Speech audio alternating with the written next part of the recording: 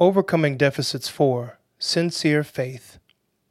1 Timothy 1 verse 5, New International Version. Love comes from a pure heart and a good conscience and a sincere faith. Deficits, if unaddressed, create in us affectation. Affectation is defined as behavior, speech, or writing that is pretentious or artificial and designed to impress. Oxford Living Dictionaries. Why do we as believers feel the need to impress people? Because we do not want others to learn of our deficits and the sins we are committing under their influence. We also fear rejection and the tarnishing of our reputation. For these reasons, in a group full of sincere believers seeking the Lord, the man with affectation must pretend to be a genuine believer seeking the Lord. This mimicry is comparable to what Christ alluded to in the parable of the tares and the wheat in Matthew 13, verse 25. In the parable, the wheat could not be distinguished from the tares until it came time for both to bear fruit. God judges if a person is a sincere believer by inspecting their fruit. And this is how we are to judge, because the fruit always tells the truth. Matthew 7, verses 15 through 20. Let's look at two examples of insincere faith from the lives of Judas Iscariot and Ananias and Sapphira. In Luke 6, verse 16, New International Version, Judas Iscariot is described as a disciple of Christ who became a traitor. That the Bible says he became a traitor means when he was first called, he was just as sincere as the other 11 disciples. For 3.5 years he was with Christ, beholding his miracles and listening to his teachings. He was given the important position of treasurer, which placed the livelihood of Christ and his disciples in his care. John 12, verse 5.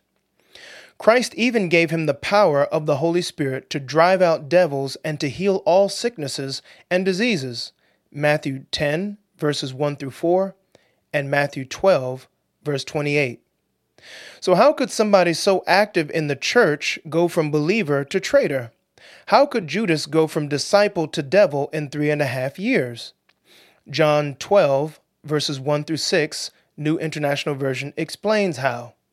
John writes, 6 days before the Passover, Yeshua arrived at Bethany, where Lazarus lived, whom Yeshua had raised from the dead. Here a dinner was given in Yeshua's honor. Martha served, while Lazarus was among those reclining at the table with him. Then Mary took about a pint of pure nard, an expensive perfume. She poured it on Yeshua's feet and wiped his feet with her hair. And the house was filled with the fragrance of the perfume. But one of his disciples, Judas Iscariot, who was later to betray him, objected. Why wasn't this perfume sold and the money given to the poor? It was worth a year's wages. He did not say this because he cared about the poor, but because he was a thief. As keeper of the money bag, he used to help himself to what was put into it. Judas Iscariot became a devil because despite sitting under Christ's teachings, despite being empowered by the Holy Spirit, and despite the performance of miracles in his life, he never dealt with his deficit, making his faith artificial. It does not matter how much ministry we are involved in. If we do not address the deficits in our lives and the sin that follows, we will be rejected by Christ as Judas was. Yeshua says in Matthew 7, verses 22 through 23, Many will say to me in that day, Lord, Lord, have we not prophesied in thy name, and in thy name have cast out devils, and in thy name done many wonderful works? And then will I profess unto them, I never knew you. Depart from me, ye that work iniquity.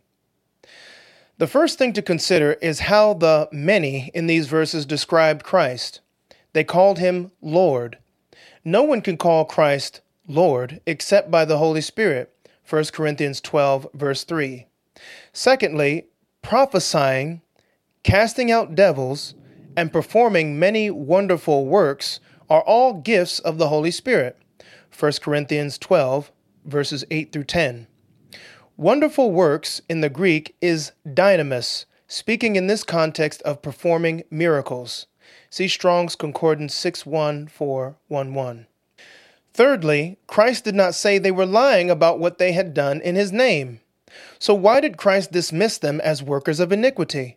Because when we are involved in Christian activity without dealing with the sin in our lives, we are doing nothing more than using his name as a cover for sin, and that is iniquity.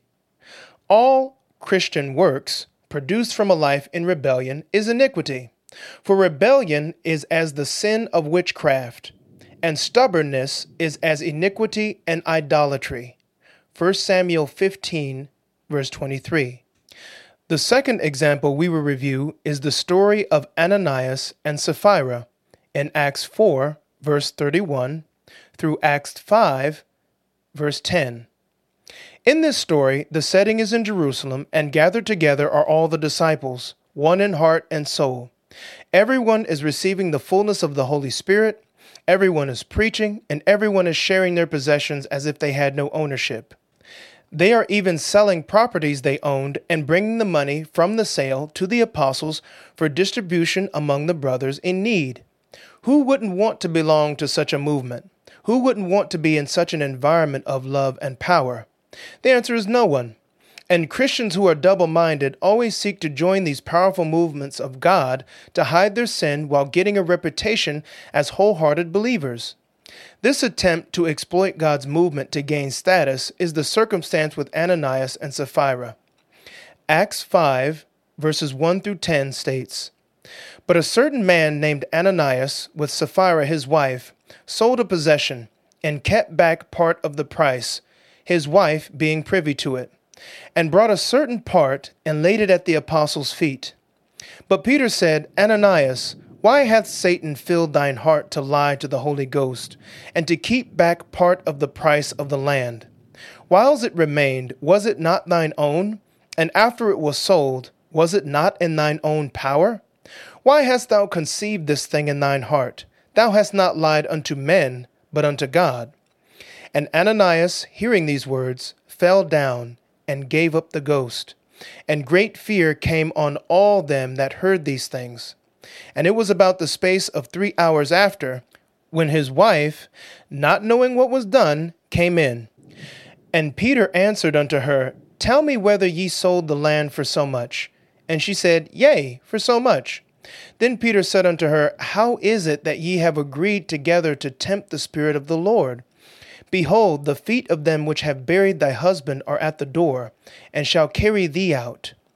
Then she fell down straightway at his feet, and yielded up the ghost. Ananias and Sapphira keeping back part of the money is a picture of how believers give a part of their lives to the Lord and keep back the rest for sinful pleasure. Christ described this type of believer in Revelation 3, verses 15 through 16. I know thy works, that thou art neither cold nor hot. I would thou wert cold or hot. So then, because thou art lukewarm, and neither cold nor hot, I will spew thee out of my mouth. Ananias and Sapphira were not sincere in their faith and were killed by God because of it. Also, notice who Peter said was offended by their dishonesty. Peter did not say they were lying to the apostles and the church. He said, Thou hast not lied unto men, but unto God. When we participate in weekly church services, Bible studies, and other Christian activities, but do not seek victory over sin in our lives, we are not lying to men who give us a good reputation, but to God who knows the truth. Let us make every effort to not attend any church service, Bible study, or other Christian activity if the motive is not to get victory over sin.